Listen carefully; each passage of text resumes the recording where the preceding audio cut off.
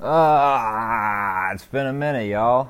It's been a minute since I've hit a Toddcast. I've been doing a lot of interesting things lately. I started making electronic music. I started doing stand-up comedy, so I kind of took the podcast to the back seat. But I just finished watching this Game 4. Raptors just absolutely putting it on the Warriors. I mean, they've really beat them in all but one quarter in 4 games, pretty much. Aside from that one quarter where they went on that 18-0 run the Warriors did in Game 2, the Raptors have pretty much dominated this series, and I think it comes back to what I said in the very first podcast that I did of this year. Play it back, I'm always right. I had people, I remember, sending me voice messages telling me the Celtics would be the best team in the East, but I basically just said it's like the Raptors' defense I knew was going to be crazy good. Kawhi Leonard's the best defensive player in the NBA. Kyle Lowry's a bulldog. Serge Ibaka has been playing great. Danny Green's a great defender. I was like pointing out guys like OG Anunoby who guarded LeBron James last year in the playoffs, and he isn't even in the series. But obviously I had no idea they were going to get Marc Gasol. And honestly, when they made that trade, I actually thought Jonas Valanciunas was a good player. I was kind of surprised by that trade, but I think really it was just to stretch the floor. I mean, Gasol's out here hitting threes, and that's a difference. I mean, Serge Ibaka had a sequence tonight where he blocks, Warriors, then goes down the court trailing the play and hits a three. I mean, that is just like unique stuff.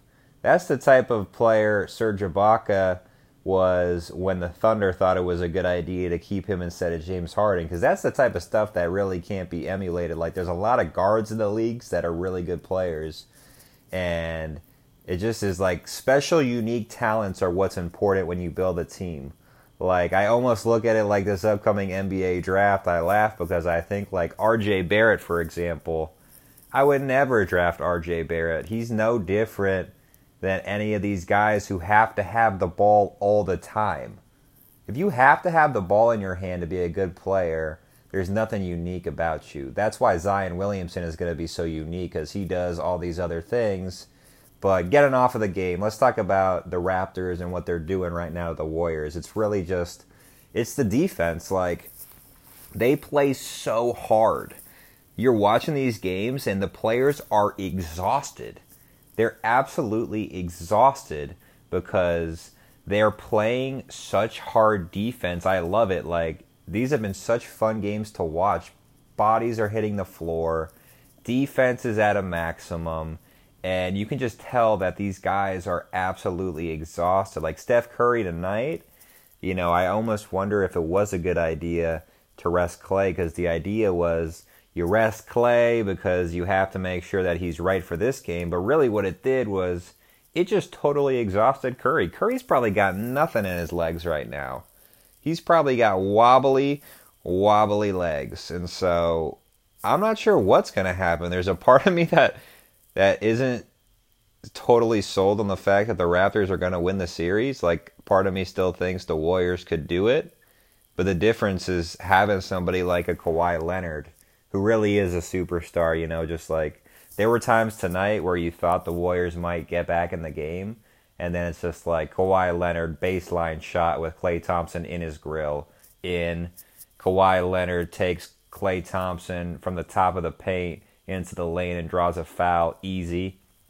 I mean, just having guys like that who really are superstars who can score pretty much any time they want is just such a difference. And so that, I mean, it's funny because I thought about taking this bet.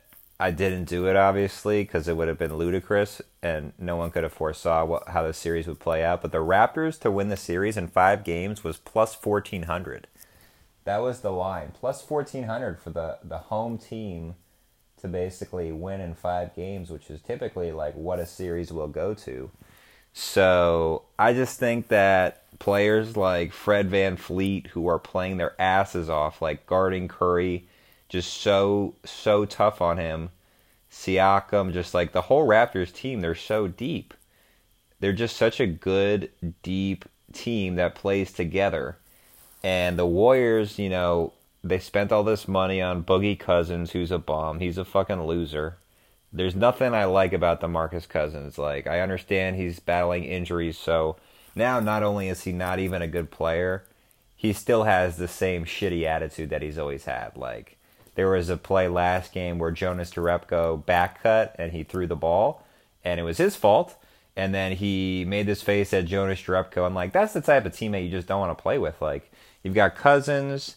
Draymond is incredible. He's an incredible player, but he is also, a little tough to deal with. So you got both those guys in the locker room. That's not what you want. So I think the whole DeMarcus Cousins situation, even though obviously they thought it was going to be an awesome thing and everybody was in awe about it, I never thought it would be a good thing. They spent money on DeMarcus Cousins instead of adding depth to their rotation, and it's coming back to bite him because he can't play. He doesn't fit the team. And Kevin Durant obviously being out, I wonder in the long run how it's going to affect his decision, because if they lose without him, shit, he might come back. I mean, in the long run, this might be the best thing for the Warriors. Kevin Durant might stay now because he feels like he's going to be wanted. And a lot of this, everybody knows how Kevin Durant is. So, I haven't hit a pod in a while, so I'm just rambling at this point. But I just feel like catching up on everything. I mean, I think that the Raptors got this, and I kind of hope that they do because, man, that's going to be exciting.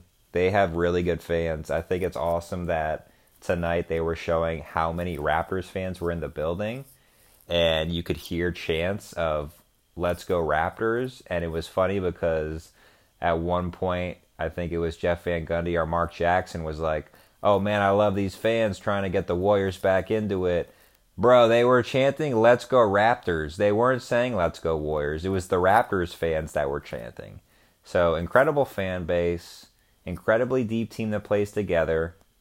And, let's see if they end up pulling it out. That's all I got to say. It's been a minute. Love y'all for still listening, whoever's still out there. And that's all I got.